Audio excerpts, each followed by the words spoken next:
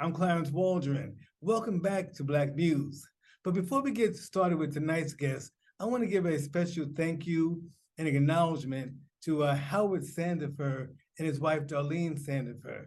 They are the founders of the Chicago West Community Music Center, and this whole video podcast was their idea. They said, let's get up close and personal with Chicago newsmakers. So we're going to do just that. Tonight's guest is Vanessa Stokes, and she will pay tribute to her late father, Dorrell Cretney, noted photographer who took rare photos of Aretha Franklin, Diana Ross and the Supremes, Jimi Hendrix, Dizzy Gillespie, and so many others. And she also will tell us how her father somehow inspired her work today in the West Side community in the world of the arts, culture, and business. So let me just stop and let her take it from here. Hi, Vanessa. Hi, Clarence. Let's start with your father's. When he died years ago, you found boxes and boxes of photos. What was that about? And you didn't know that they even existed. Talk to me. Well, we did know that they existed. So my father had he had the first Black-owned photography studio in Chicago. And so we've always known like how many, or we knew that there was a lot of images in this collection. We didn't really know what was inside of the collection. And that's just because he never really talks about it. He never really showed us any of it until I was probably like in my early 20s. This is like maybe 25 or so years ago. I started bugging him about it, and started to, just ask questions. He would say stuff like, "Oh, I got pictures of Jimi Hendrix, and I got pictures of Aretha Franklin." Like he would just like tell us these things, and I'm just like, "And they're in a box? Let's get them out of the box. Let's start seeing them."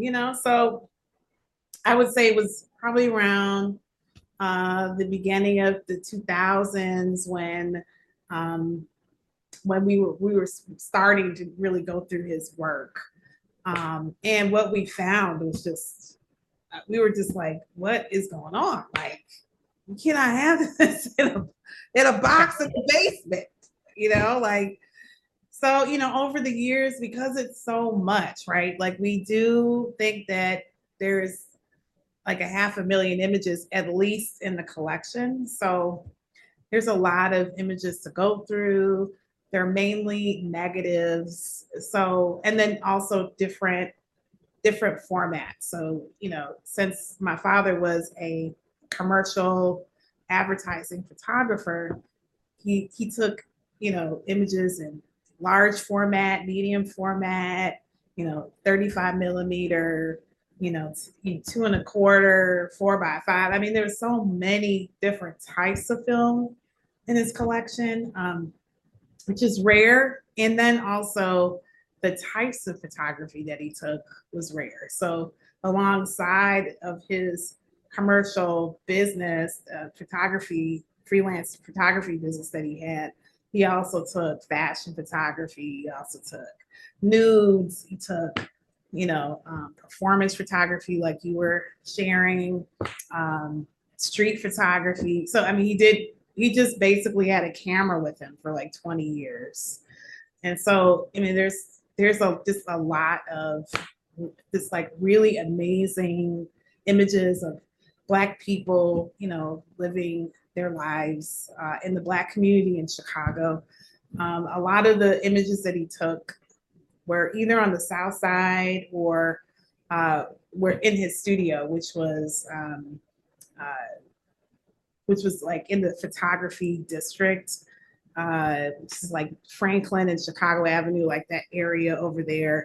Like his studios were there, and then also the North Side. So my mom, she lived in what is now Lincoln Park at the time when they met. So he took a lot of images of that kind of area. She said that it's called the Clybourne Corridor is what it was called back then. And she said that, you know, at that time there were actually a lot of Black people that lived in that area.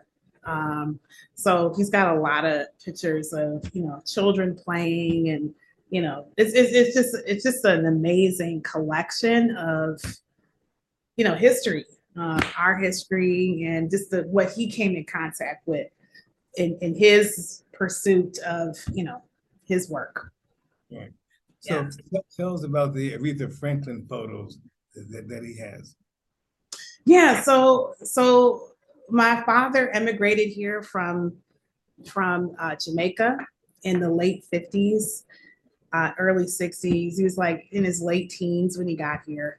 And my grandparents were already here from Jamaica, and the family came over through the amnesty program. So they lived in Harvey. My grandfather actually, they built their house, which was rare, in Harvey. And so when he got here, he started working for a clothing store, started doing the designs for the mannequins in the window, and fell in love with fashion photography.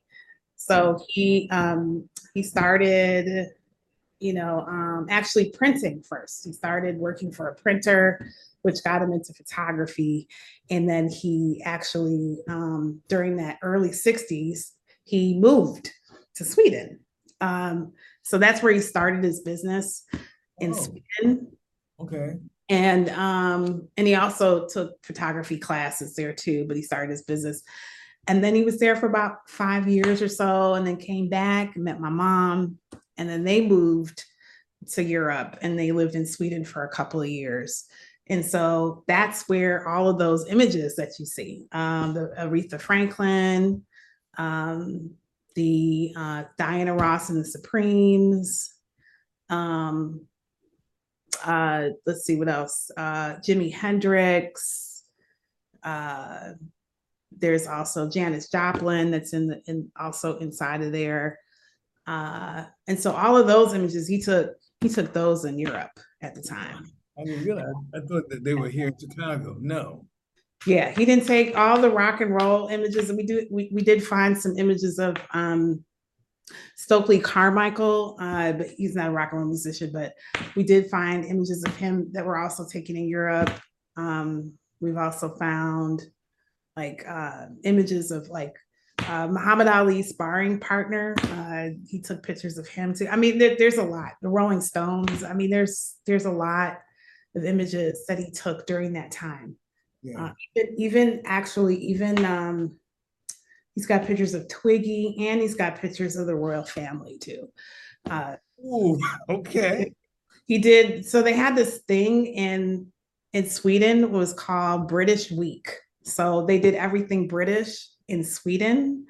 So he took a lot of those pictures during that time. Yeah. Oh, okay. Okay. Now, have you been able to do an exhibit of your father's work? Yeah. Well, we've done small exhibitions and small galleries. We haven't comprehensively gone through everything. So we've gone through a lot of it. I'd say probably about half of it. But we have not cataloged his the larger format film. So the medium format and the 4x5s and the 8x10s, those were all, he used all of those formats for commercial advertising photography. So we haven't touched any of that. So, I mean, it's just a lot of work to digitize and catalog all of that. So we've been kind of doing it, me and my sister and my mom, you know, we've been doing it here and there over the last 20 years or so, I'd say. But I think what we have been doing is we did get connected to the National Museum in Washington, D.C., the African American Museum. So we're in conversation with them to see how we can work together so they can kind of help us, you know, go through and catalog and digitize the collection. So So yeah, once that's done, we would love to, have like a world tour of his work. I mean, it's very much worth it. He had a very awesome eye for everything, as you can see, right? And so yeah, that's kind of where we're left right now. Okay. Okay. Mhm. Now, didn't you have a display of his work on like the Green Line on the Yes, west side? Tell me yes. about that years ago.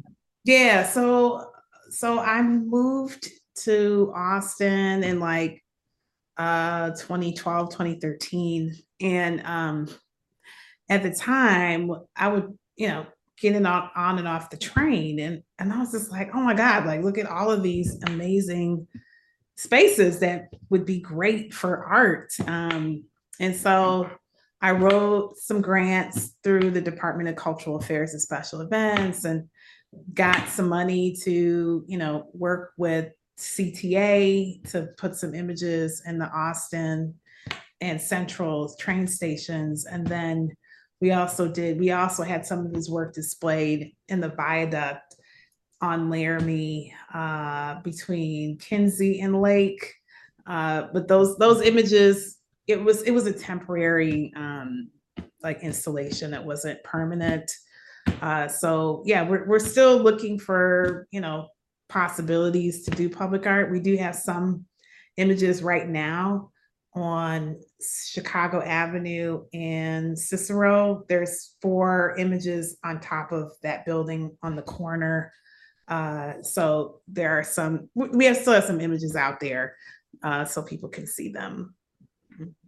Cool, cool. Now, did your father's work inspire you as an artist and all your work with public art? Oh yes. Like I guess like I never really I never really knew. My parents were very free with my sister and I, right? That they, being artists themselves, or my dad being an artist, we were afforded a lot of freedom, to discover what we wanted to do with ourselves, right? So after he passed away, I really started to think more about, like, what do I want to do? Like, what are some opportunities, right? So I went back to school, and I went back to school for photography, photojournalism, because I really love to write too. So I started to pursue photography and journalism, and that's what got me into, writing grants and, creating public art. And then ultimately, it propelled me to do what I'm doing now, which is I started my own company, VS Creative Consulting. So I work with nonprofit organizations and groups, around economic development, community investment, community engagement, and just kind of bringing people together, to, do different types of things, whatever that is, right? So we created, I work with Westside Health Authority, and I help to manage the special service areas on Madison and on Chicago Avenue. And so within that, that's kind of where the pop courts came up. In 2020, we created pop courts on the corner of Chicago and Lockwood, which is an outdoor plaza space.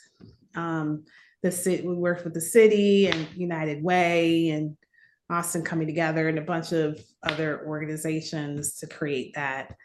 And the city invested in it, and created this pop plaza program. And so they invested $5 million into these pop spaces. And so they have awarded 12 different organizations $500,000 to take on vacant space in their communities and help activate those spaces. So yeah, I wasn't expecting to do this work. That was it wasn't what I was expecting, and I really wasn't expecting anything really. I just like to, bring people together, I love, people in general, especially Black people. And, you know, I really want to just to help create spaces for us to be ourselves, to celebrate, and for us to find prosperity and prosper in our own community, right? So yeah, I love the work that I do. It's very fulfilling, and I'm able to pretty much do what I want. So that I have to say definitely was my father. My father was not one to kind of like kind of like he created his what he wanted for his life, right? Like by him coming here from another country and creating a business and being the only one for many years, this is very inspiring, very inspiring. Director of a center on the West Side. The K. Ryan Center. So yeah. So I was introduced to the K. Ryan Center in 2019, and I fell in love with the space. I walked in there, and it was beautiful. I felt like I was transported downtown or in some other community because the space was completely renovated, and it was amazing. So I pretty much bugged them until they put me on the board. Um, and I just started, giving them some ideas on how to activate the space. During the pandemic, the space wasn't active because we had just opened in 2019. So 2020 was slow, but we did create some programming, the symposium on racial reconciliation. We did have two of those. And just by me building with them, I was named the interim executive director of the K. Ryan Center. And so basically, essentially what we were doing was helping to fundraise for the space so we can create programming for the space. And so we did reach our goals that we had set forth for the K. Ryan Center. I actually have resigned from that position at the K. Ryan Center. It's just there's a lot going on just with the work that I'm doing, and I just felt like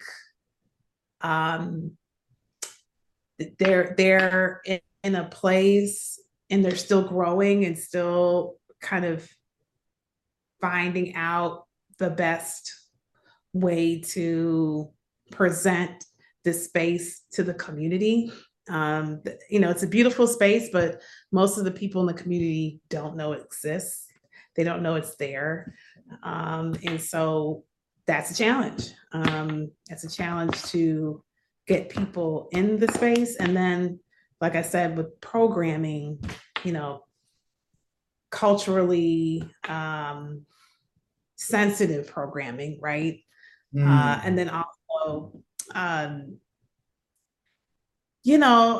how do we shift the culture into something that maybe people in the community aren't used to seeing regularly, right? And having that Black centered. So, I mean, those were kind of the things that I was kind of aligning for us to move down, was just taking those things on. But yeah, I working for Westside Health Authority and working, just with my own work, with the community engagement work that I've been doing, and it just wasn't the right fit for me. But I'm still working with them. I still consult with them. Just to continue to build those relationships, to continue to have those. It's really important. It's a beautiful space. Like I dig it. Yes. Is it a theater there is also a new It is theater? a theater space. Mm, Yeah, so the K-Rhine Center it's an actual theater. It's an 850 seat theater. And it is capable of hybrid programming. So it does have the capabilities of streaming, Zoom integration, YouTube, Facebook, all of that stuff, and recording too. So there are a lot of possibilities wow. in that space. Yeah. Mm-hmm. Okay. All right. Now, I got a question for you. How Mm-hmm. can we use art as a way to transform the West Side? How can art play a role in that? Yeah, that's an excellent question. So art plays a large role in transforming communities. I did not grow up on the West Side. I grew up in Lakeview, and so coming from a different community and coming from living in this city my whole life. So I've lived here my whole life. I've lived everywhere from the North Side to West Pullman to Woodlawn, and now here in Austin and Garfield Park, for the last 10 years. And, you know, what I've noticed is that people who live here, it's hard to have a vision when you're used to seeing things a certain way. And so coming from a different space where we grew up, we didn't have vacant space. I didn't grow up around that, right? So I, what I see as possible is by filling in the built environment, filling in those spaces, and creating culturally, like I said, culturally sensitive, programming, which could be, a gamut of things. I mean, we actually, as Black people, we push the culture in this country. I mean, a lot of American culture comes from us. I would say a great percentage of it, right? Hmm. So if that's the case, we're the ones who are building the culture in this country and help to build it, then art is a huge way to create community and help to transform that. So, starting with my father's work and then, creating, events and other types of ways for us to celebrate in our, communal spaces like these pop court spaces that we've created, or the King Ryan Center, or, the new Laramie State Bank building they'll have a blues museum in there. And then, the Aspire Center that's going to be on Madison and Central. Like all these different spaces are all cultural spaces, and they will transform the community. So art plays a huge role in it. And I think the really cool part is the dialogue, the conversation that comes with the artist and the art and the culture, because those are the ways that we, come together. Those are the ways that we are able to, build within our community. So, and I'll just give you an example of something that we didn't expect to happen when we created Pop Courts. So, the community, this space is open, right? It's an open space. So anybody can go into the space, especially, and now it's kind of cold, so folks don't really hang out there. But in the spring and summer, we have picnic tables out there. There's a basketball hoop. We'll have food trucks come and serve lunch, and people could buy from the food truck. We'll do things like that people appreciate it. They appreciate it so much they keep an eye on it. Okay. They keep an eye on it. They pick up garbage, you know. Wow. it just blew my mind. Like, people that you would normally not ever talk to, that would never, ever approach anybody. When they're in that space, they'll come over and say something. I had this woman, she lives on the 800 block of Lockwood. And she came over one day. We were having an event.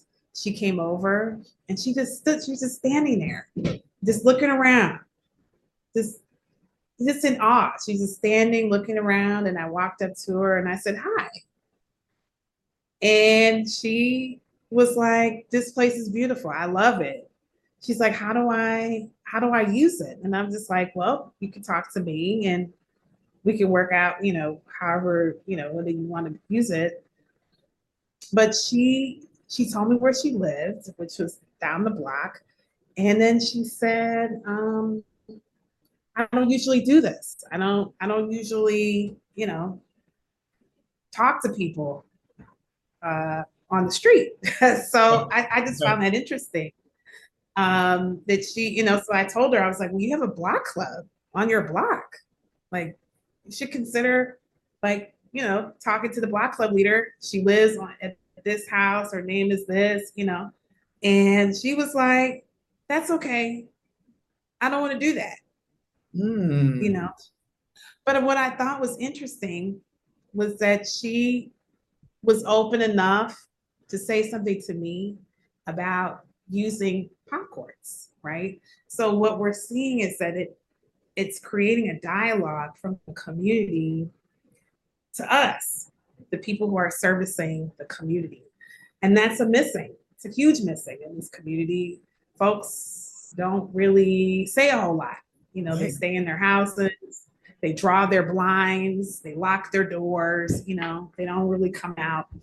So we found that these pop spaces actually bring the community out of their house Right. and into the community, where we can actually find out what they need or help them or celebrate or whatever. So what happened from pop courts was that, right next door, where the mural is on the wall, the building owner was ready to sell and sold the the building to Westside Health Authority. And in my conversations with the CEO, Morris Reed, I said, "Well, why don't we open a cafe? We don't have places to sit down and eat." And he was like, "That's a great idea. Why don't you do it?" Right. So I was like, "Okay." So I wrote a grant through the city, and we were awarded $601,000 Wow. to renovate that building into a cafe. Hmm. So we have a plaza space, and we're going to have this cafe next door, and we're just really excited for all of the developments that are happening on Chicago Avenue. So that's one of many, many developments that will transform the community, right? So that Yeah. little pop of pop courts, which is art, we worked with artists, we worked with architects, we worked, very closely with, nonprofit organizations, is helping to transform Chicago Avenue. That is tremendous. That's really good. I was doing some research on you, and I found this quote that I just love, and I want you to elaborate if you would. Mm-hmm. I wanted to be able to remind people that we deserve everything everyone else has and all these other communities. There's no reason we can't have this. You just sort of spoke to that. I Yeah. mean, elaborate on that a little bit. Yeah. Yeah. So I think that, for a long time, we have been conditioned to believe that this is okay. Like, this is a okay way to live, right? Mhm. Decades of disinvestment. I mean, this is, people are okay with garbage, litter on the street. I've seen people just walk by it, and I've had people tell me it's just part of the, part of the landscape, and so when I started to what we're starting to, create on the West Side is just to show people that we can create it. Like the community can do it. We can create those spaces because we do deserve them. Why not? Right. And I think that that what comes up a lot, and I've heard this from some community members, and this comes from people who aren't used to or haven't had it in such a long time, that it's so, like having nice things is gentrification, right? Like you're gentrifying the community. And it's like, no, not necessarily. That's not necessarily so. It doesn't have to be like that. You do have a choice. You can choose to live here. There's going to be some work involved in it if that's what you want to do. If you're a homeowner, there's going to be a benefit for you if you own your home. Your home is going to be worth more if you're in a community that where the people are really pushing for change. Your property is going to be worth more. We don't talk about those things. We talk about, oh, you're going to have to pay more taxes. Your rent is going to be more, blah blah blah blah blah. Right. So I just would like to shift the conversation into the possibility instead of the, what could happen. And if you're stepping into possibility rather than some negative thing or some other, gentrification or whatever, it changes the conversation. Conversation shifts into, look at that vacant lot right there next door to me. Is that space possible for me to purchase or for me to create something in there? Like those are the conversations that we're having now. Our people are inspired and they're moved by what's happening, that they're starting to see the possibility for themselves. And so that's what happens when people start to see that they too deserve to have a walkable space. Like we should be able to walk. I shouldn't have to get in my car to go to the grocery store. I shouldn't, if I want to go out to dinner with friends, I'd like to ride my bike, or I'd like to walk places. And that's possible. I mean, it's very possible to have those spaces here on the West Side. And it's just getting things started, I think, and people seeing the possibility. So yeah, that's what I'm up for. That's what I'm pushing for, and using, art and culture and engagement as ways to do that. Okay.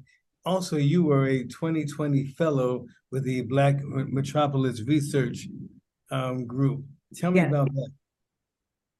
So I received their summer fellowship to continue to do research on just Black photography, just to see, what we have archived, what we have preserved, right? So BMRC, they work in different library systems in the Chicagoland area. And I focused on a couple of spaces where these different collections were housed. I didn't really find a whole lot, which was interesting. And what I found wasn't really what I was looking for. I wanted to see more of our images more images of Black people. It's just not, there's not a whole lot out there.